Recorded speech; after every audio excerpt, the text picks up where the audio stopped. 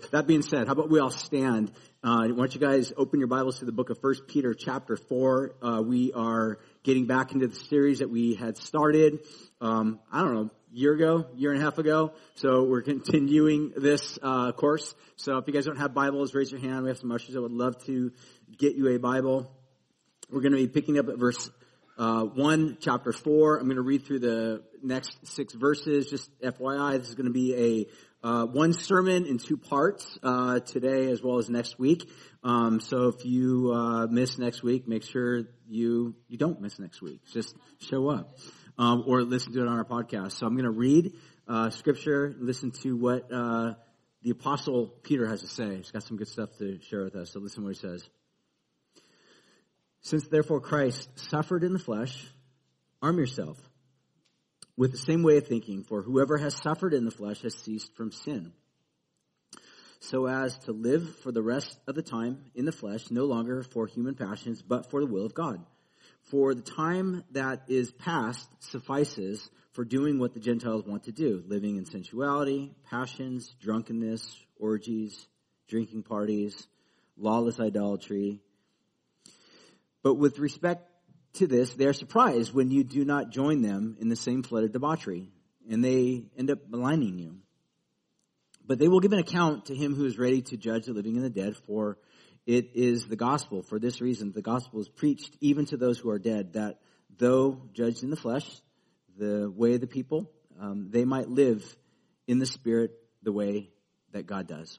And this is the word of God. I'm going to pray, and then we'll try to make sense of what we just read, because some of you are like, what in the world is he talking about? I'll try to answer that. Jesus, thank you for our time here. We thank you for your word that's inspired, that gives us direction and wisdom and guidance, and we need it here this morning more than anything, because, God, we need wisdom. We want to live right. We want to live well. We want to live good. And so, God, we look to you as the author of all of this.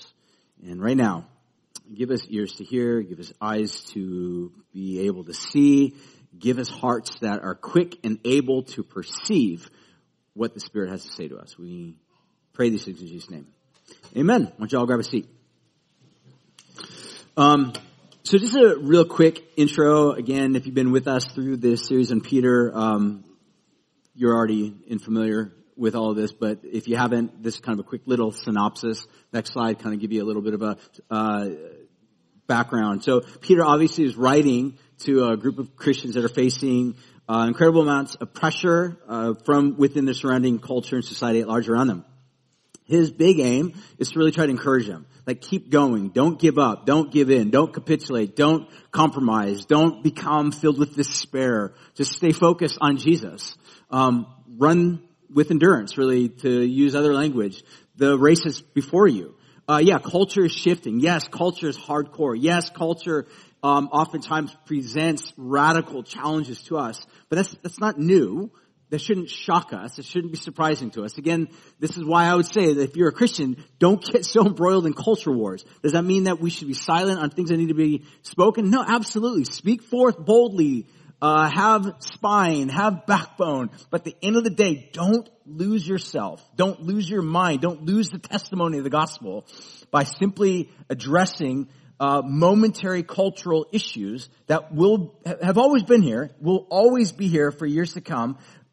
Maintain the testimony of Jesus. And I think this is exactly what Peter's saying. This is one of the reasons why we've been saying this is such an important book for us to really tap into the basin of wisdom that's here for us. So, with that being said, one of the things that I really want to focus on in the text that I think Peter kind of brings forth in terms of like a contrast for us to pay attention to.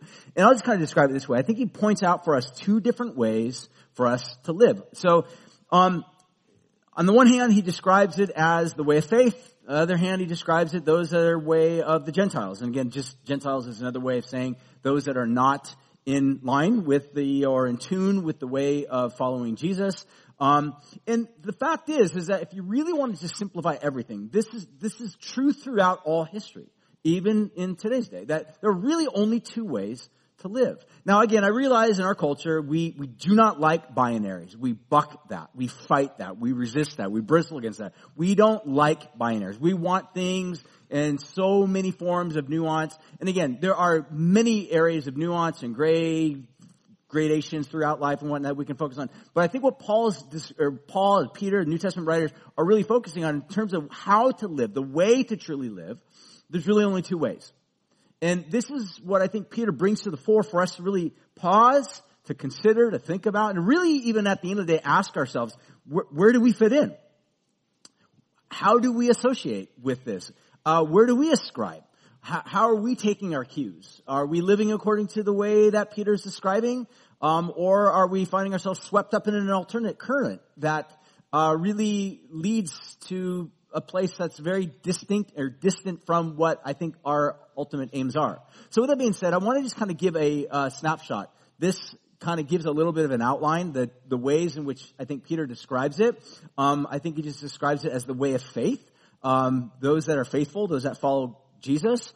We could derive the terminology like a believer and a non-believer. Again, the big idea behind this is that there's a lot of different ways in which I think New Testament writers will use terminology to describe these two different ways. So for example, again, you have the way of faith, which we could describe it as a believer versus a non-believer. Peter's going to tell us very clearly, a believer is one, according to verse 2, who lives for the quote-unquote will of God. That's what a believer is. It's as simple as that. That doesn't mean you're perfect. It doesn't mean you're sinless. It doesn't mean that, you've got it all figured out. It doesn't mean that you have some degree of certitude that causes you to walk around with bravado that you can do that. But the point is, which is not good, it's not healthy, it doesn't look like Jesus. But the end of the day, the flip side of this is there is a way to live that's not consistent with that, which I think he would describe as they, in verse 2, they live for, quote unquote, human passions. We'll unpack that in just a moment. Human passions, what exactly does that mean? Again, I'm just going to give you a variety of other ways. That this is not an exhaustive list, but these are just what I could think about when I was going through this. Some would describe these two ways, these binary, as following Jesus and versus those that follow the way of the world. Some would describe the binary between walking in light versus those that would walk in darkness. One would describe it as walking in the Spirit or living according to the Spirit of God. The other is living according to the flesh, the base natures of just simple instinct and whatnot. Some would call it saint, sinner. Some would describe it, Jesus would describe it this way, building your house upon the foundation of rock versus building your house on a foundation of sand. Again, all I'm simply trying to say is that New Testament language or terminology to describe the two different ways of living, it's according to these. And again, you can probably throw down a handful of other ones as well if I had a little bit more time to exhaust this, but I don't. So what I want to also end on in terms of moving into the next rest of the teaching is Terrence Malick actually has a way of describing it as the way of grace and the way of nature. If you're not familiar with Terrence Malick, or even specifically, you don't even need to know about Terrence Malick, you should though, but his movie, The Tree of Life. How many of you have watched this movie? I'm not going to say shame on the rest of you because I love you and that's not good. It's not in line with the way. But you need to watch this movie. Do what you can tonight. Go home, watch this movie, buy it if you have to. I'm not joking. It's literally the best movie over the past 100 years. Not joking. All right? I'm not kidding on this. What's that? It's very trippy. It's very artistic. It's very, okay, if you're looking for like amazing, like explosions and people dying and losing limbs and blood, you will not like this movie. But if you like real life story that's like grit and full of beauty and imagery and cinematography, beauty and all, you will absolutely love this. Okay. Point that I want to make is this, is he makes this distinction. I'll just read what he says. He says there are two ways to live through life. The way of nature and the way of grace. I wish I actually can show you this little clip. In fact, if you follow me on my Facebook, which I realize that a lot of you aren't even on Facebook. If you are on Facebook, just look me up, Brian Stupar, my name, figure it out. And I actually posted this morning a little 2-minute video clip that literally is this entire line right here. It's worth the entire just like sermon. Just at some point today, watch that. All right, I'm going to read it. There are two ways to live through life, the way of nature and the way of grace. You have to choose which one you'll follow. Grace doesn't try to please itself. It accepts being slighted, forgotten, disliked. It accepts insults and injuries. Nature only wants to please itself. It gets others to please it too. Likes to lord it over them. To have its own way. It finds reasons to be unhappy when all the world is shining around it. I need some water. Can someone get me some water, please? Thank you. to have its own way. It finds reasons to be unhappy when the world is shining around it. And love is smiling through all things. The big idea here is Terrence Malick just taps into this biblical narrative that there's really only two ways to live. He just simply describes it as the way of grace and the way of nature. Which is, again, if you remember that image of the graph, like it's all the same. It's all the same. Two ways. This binary. And we're invited to really think about carefully what way we will live. What path we will adopt. What types of, what narrative will inform how we live and how we think, how we act, how we treat other people. Thanks, Joel. I'm going to be one of those speakers that sometimes takes a break and drinks water, so. Thanks for enduring. You guys are living according to the way of grace. Appreciate that. Some of you are like, I'm not. Why is he doing that? Anyways, the way of nature. Good job. Anyways, so what I want to do right now is I really want to just go into the text and let Peter kind of inform us. So again, like I said, this is like this one sermon over 2 weeks because I want to take each week really looking at the two variables, and we only have time really to look at one to do justice for them. So I want to actually, first of all, look this week just at the way of nature. In other words, the way Terrence Malick describes it. Or you can say the way of the flesh, or the way of the world, or the way of darkness, however you want to describe it. The negative one, if you want to think of it that way. What does that look like? And why is this even playing in the text? Because I think what Peter's suggesting here is he's talking to people that have been brought out of the darkness into the light. He's saying, look, here's what you once were. Live in a new way. Live in a way that is in consistency with the way of grace. To live in a way that is informed and transformed and shaped by Jesus. The culture around us is strong. If you think of the culture around us at large, today's world, God bless you, as a current, the current is strong. In some cases, it's in some areas of the country, in some places you may find yourself, it's stronger than others. And some of us, we have tendencies to kind of be pulled into certain areas, torn into certain areas. And what I think Peter's saying is that as you are living as a follower of Jesus, seeking to be faithful to God, recognize that there are these currents that are consistently trying to pull you away from God, to get you to compromise, to walk away from the light, to move towards the life of nature, the way of nature. So with that, I wanted to really just kind of point out, because I think Peter describes 4 different things that he identifies that will kind of point to what the way of nature looks like. And I really just want to focus on those things, and then we will wrap it up, and then we will set the stage for what we will look at next week, which will be what does the way of grace or the way of a follower of Jesus look like, and how does he encourage us? He gives us this information, which is, therefore, just as Christ gone through what he had gone through, therefore arm yourselves. So he has a lot to say to Christians. Say, arm yourselves with what? We will get into next week. So the 4 things I really want to focus on as we jump into this next thing is we see that the way of nature is ultimately ruled by impulse or desire from within the world. In other words, this is contrasted with really no deep desire for God. No deep desire for God. So let me just read you a handful of examples of this, and then I'll kind of make some comment on this. But the actual word that he uses here is in verse 2. It says, they live for human passions. Again, just listen to the passage again. He describes it this way. They live for human passions. That word human passions is really important. It's the Greek word epithumia. It literally means an overdrive, like a lust or a longing or a deep passion that kind of controls you within that moment. And the big idea is that people who simply live according to those deep impulses, live according to what nature is, and there's no other higher order or wisdom or source that informs and guides and dictates and directs, then what he's saying, that you are living according to a lower power source that will ultimately misguide from where you actually think you're going to ultimately end up going. So let me give you a couple examples of how this very word plays into the New Testament. Mark chapter 4, verse 19. Jesus would say this, but the cares of this world, the word cares are the word epithumia. So he describes it this way. He says, the cares of the world and the deceitfulness of riches and the desires for other things will enter in and choke out the word, and it proves unfruitful. This is the passage where Jesus talks about, the parable of the soils, where a seed gets tossed on the soil, and then you have this variety of growth. Some begin to grow into this incredible garden, others don't. And this is that little section where Jesus basically says, look, in some cases, some people, they have these desires that overdrive them. So on the one hand, they may be confronted. So for example, you might have been in a place in your life where you've heard about Jesus, you've heard about the gospel, the good news, and it piqued your curiosity for a little bit.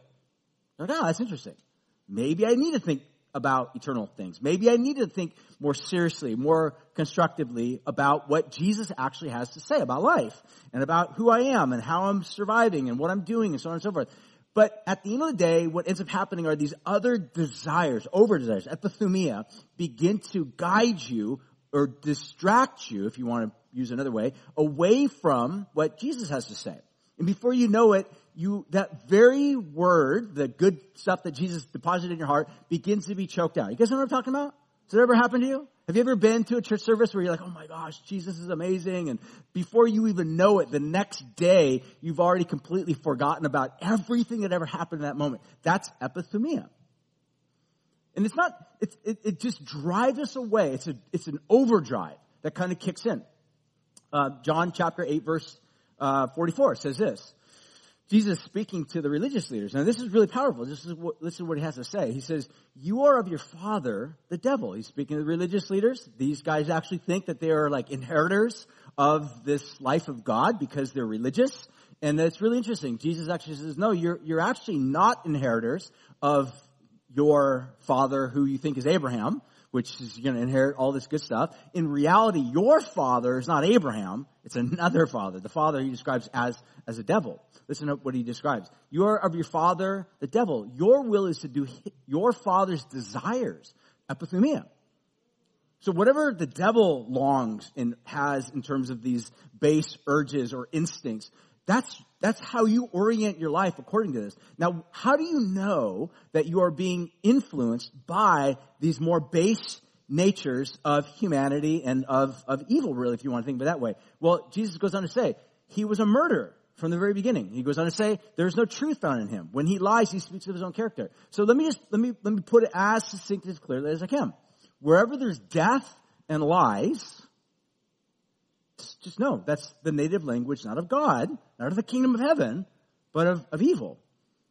And when we orient our lives in such a way that those become sort of the currency, lying, death, canceling people, hating on people, calling other people out because we disdain them and their lifestyle and and again, religious people. Jesus is talking to religious people here.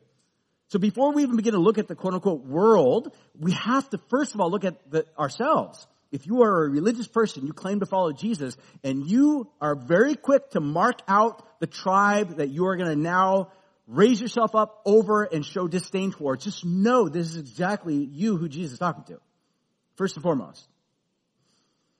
And so what I'm suggesting to you is that these that are ruled by their base impulses and drives, or epithumia, are those that are in contrast to those that live according to the desire to do God's will.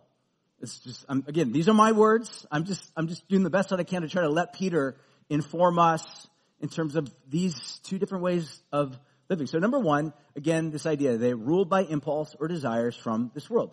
Galatians chapter, there's a couple other great passages I want to read that I think are really important for us before I move on to the next one. Galatians chapter 5, verse 16 and 24. He says, walk by the Spirit and you will not gratify the desires, the epithumia of the flesh. So apparently what Paul is saying here is that even as a follower of Jesus, we still have epithumia.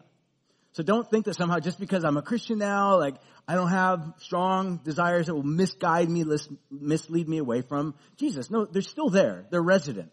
But what Peter is suggesting, that Paul is also clearly articulating, is that as we walk in alignment with the kingdom of God and God's desires, God's will, what happens is it gives us power over these things. We begin to feed the desires of our spirit, what God wants to do.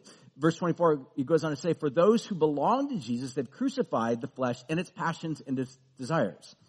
In other words, what it means to be a Christian, as simple as this.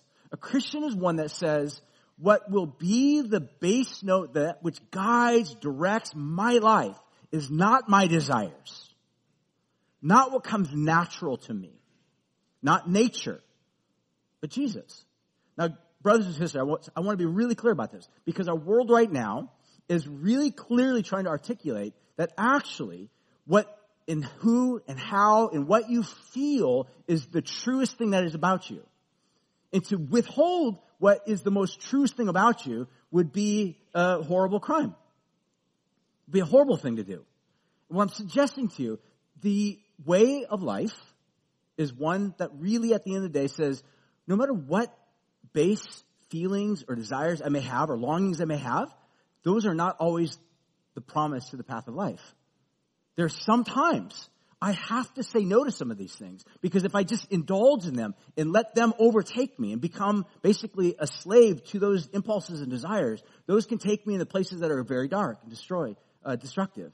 Instead, the other way to live, which is what Peter's describing here, is to live according to the will of God. And at the end of the day, a Christian is one that looks at their desires, doesn't deny them, doesn't act as if they're not there, doesn't take them into consideration. A Christian is one that says, no, I know these things that are here, that I feel deeply inside of my soul and my being. But ultimately, at the end of the day, my aim is to live according to the will of God. In some cases, that may mean to say no to whatever those base desires are, even if they're necessarily good in some cases. So, the point that I would make is, number one, is these base desires are what are going to be defining those that are part of the way of nature. Lastly, 2 Timothy, this is a really important one. I'll read and move on to the next one.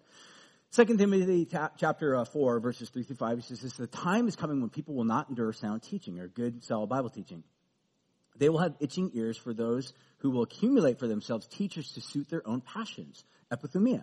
In other words, Paul is suggesting to Timothy, he says, there's going to come a point, at some point in the history of the church, where people don't want to hear what the Bible has to say or what God has to speak or the wisdom that comes from above. They want to hear what actually suits their desires. And they will go hunting and pecking and looking, searching for teachers that will give them exactly what they want. He goes on to say, he says, and they will run and turn away from listening to the truth and wander off into myths. As you know, always be sober-minded, endure suffering, do the work of an evangelist, fulfill your ministry. What Paul is suggesting to Timothy. But the point of the matter is like, guys, look, at the end of the day, I don't know how else to describe this. That the way of grace is the one that says, God, your will. The way of nature says, I don't really care what your will is. I know what I want.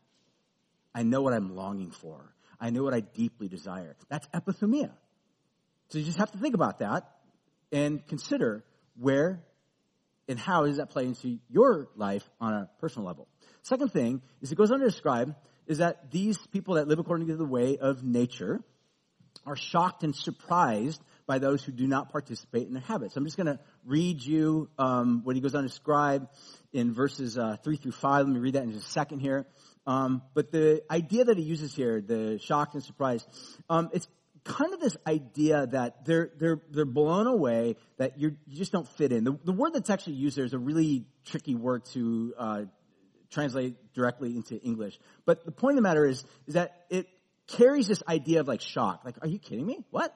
Why? Why are you not doing X, Y, and Z or living according to this particular idea or ideology? Listen to how 1 Peter in verses 3 through 5, chapter 4. I'm going to read this to you out of the Message because he kind of gives a little bit of a nuanced flavor to this I think might be helpful. He says, you have already put, and he's speaking to those that are part of the way of grace, he says, you have already put in your time in that God-ignorant way of life, partying night after night, drunk, reckless, excessive. Now it's time to be done with it for good. Of course, your old friends don't understand why you don't join in with them anymore. The ESV adds these little words that I think might be helpful as well, in case you're wanting another way of thinking about this. Living in sensuality, passions, drunkenness, orgies, drinking parties, lawless idolatry. And this is what's fascinating to me, is that Peter's writing to a community of people, that this was their lifestyle. They were not unfamiliar with orgies. Again, realize we have some young kids in the room, but the fact is, this is the stuff that he's saying, is that, look, at one point, You lived according to the culture. The culture was, you show up in these bathhouses and you just participate. Orgies. It's just there. You take it. It's yours. Enjoy it. Live according to it. Live it up. Get drunk. Drink as much wine as you want. Celebrate Bacchus, the deity over partying and festivities and so on and so forth. Just, that's who you are. That's how you live according to the culture. But he's saying that that's not who you are anymore. You've been rescued from that.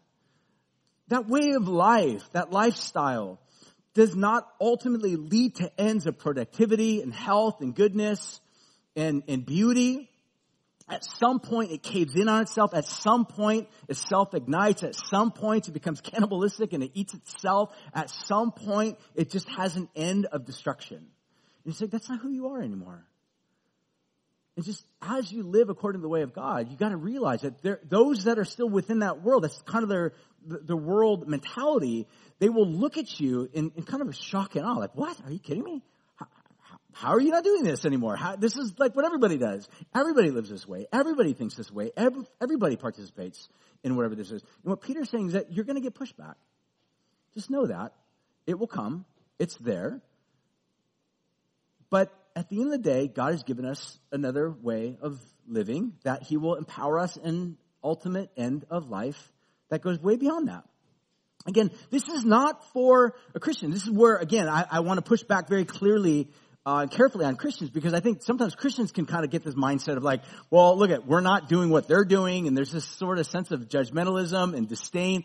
Guys, like, we have this propensity of doing the exact same thing that Peter's saying those that are part of the way of nature do towards those that are part of the way of grace.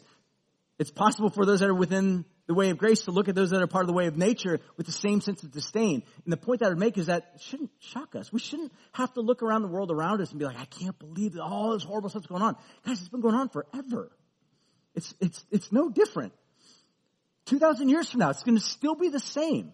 It's all just going to be part of the metaverse at some point. It's all virtual. We're just going to be sitting around with Oculus on, or some form of like just sitting in our own little pod or cell in some big system, just like the Matrix, and we will be enjoying life. But the fact of the matter, I'm just joking, but the point of the matter is, and that's not a prophecy, but the point that I would make is this,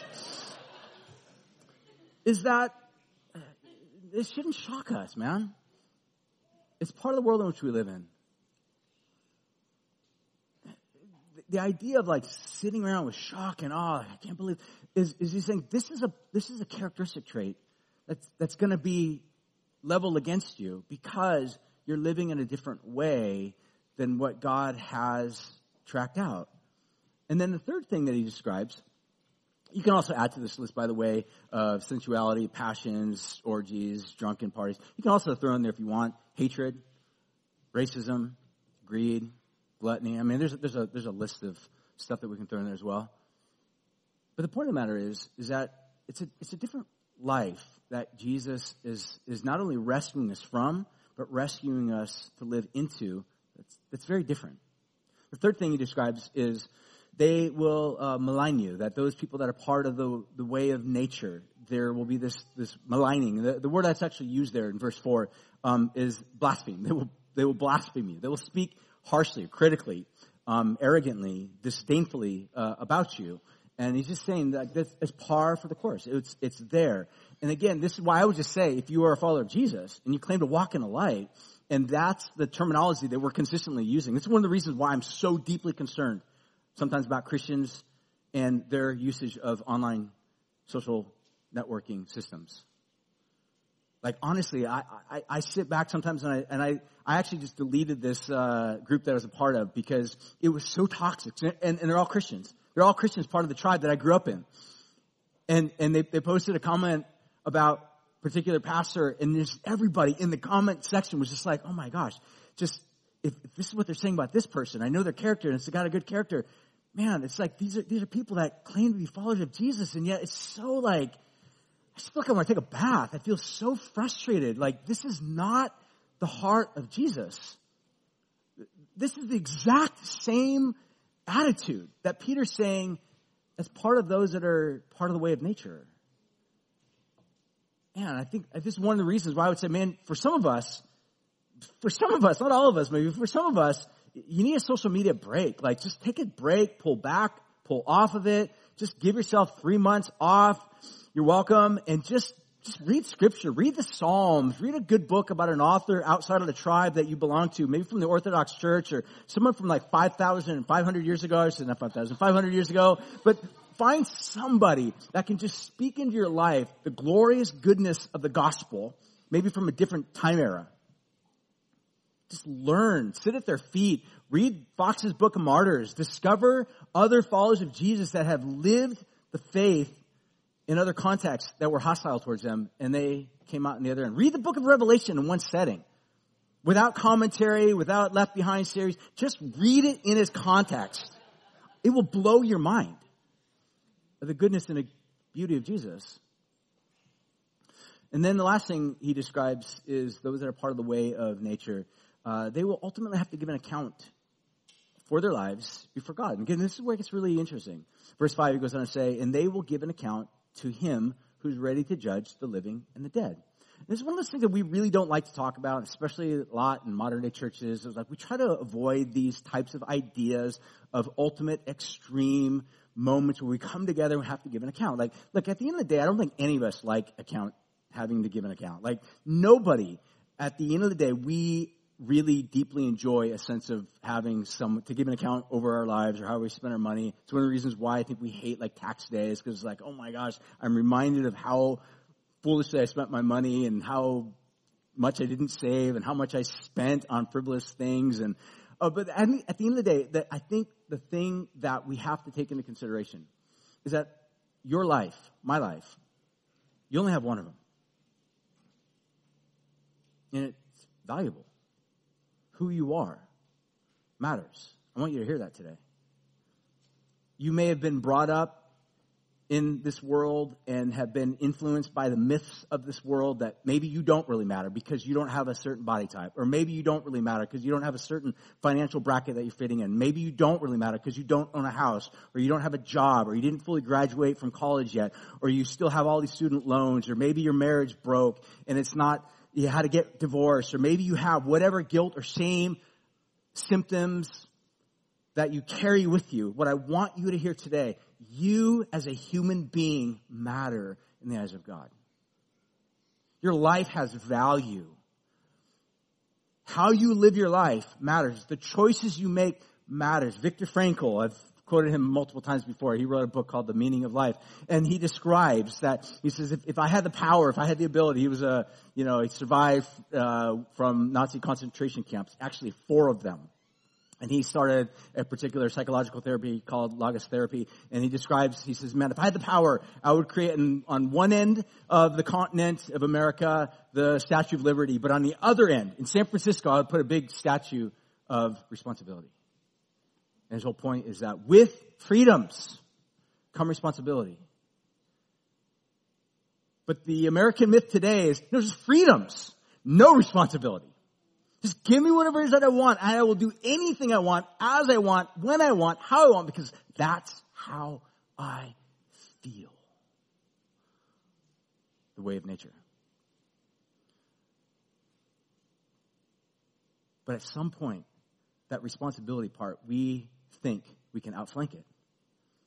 But the fact is that we are all responsible. We are all accountable to this God that gave you the very breath that you just took in.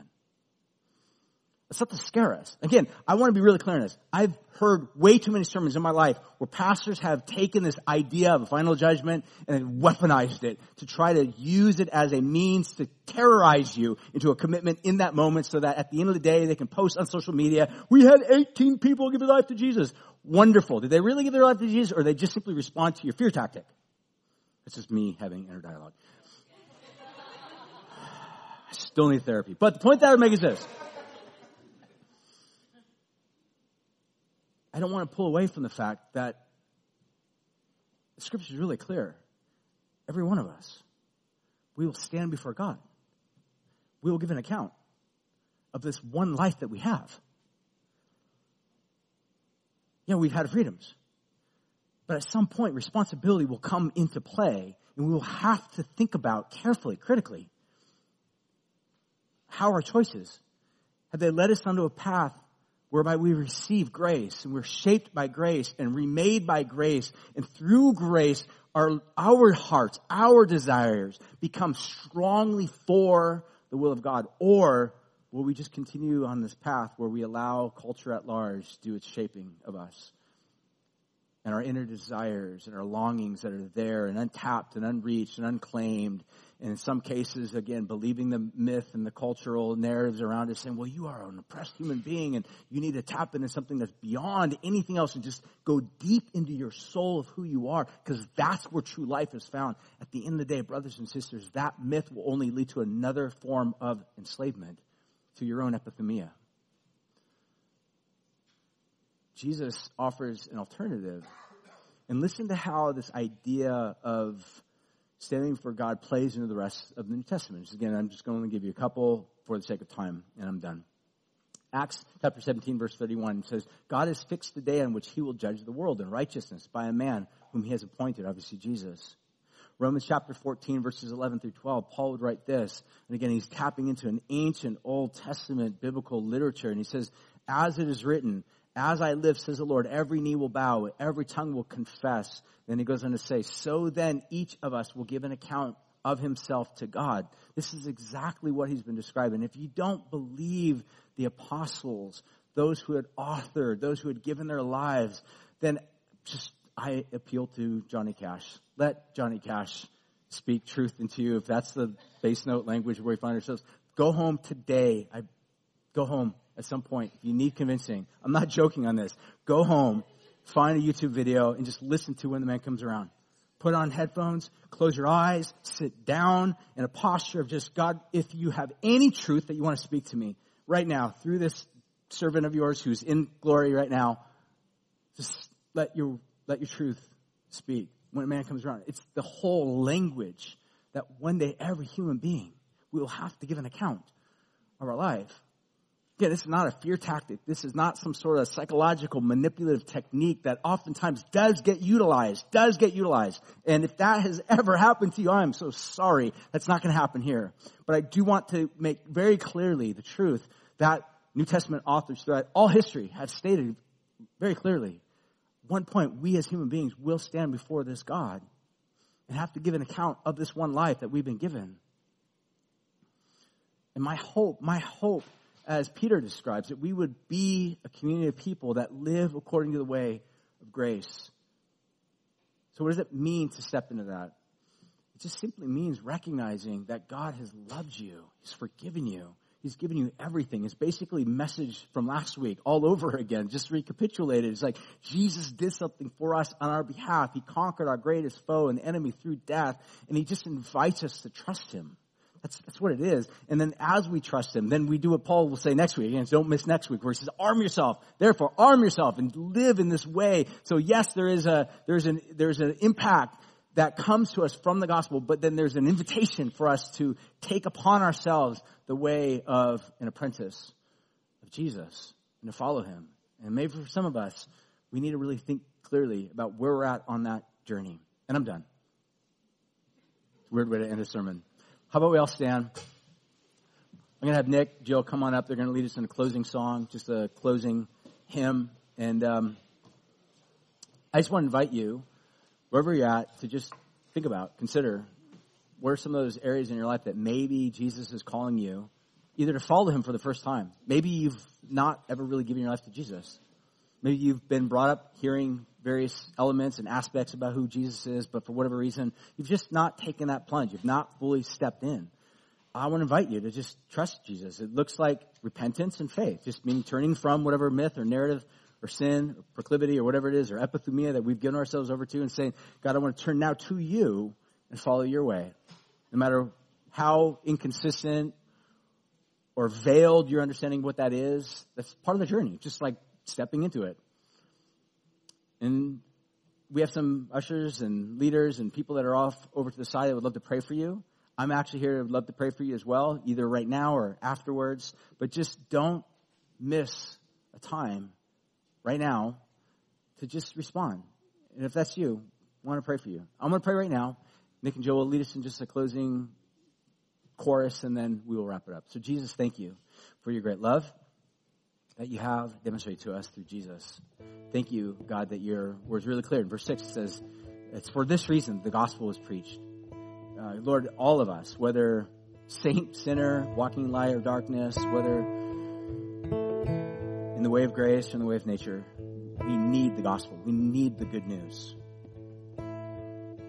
That in your eyes, you have taken upon yourself all of our brokenness and sin and shame. So let's lift up our voice right now and sing to him. And no matter where you're at, maybe just call out to him. If you need prayer, we have people that would love to pray for you. Let's respond.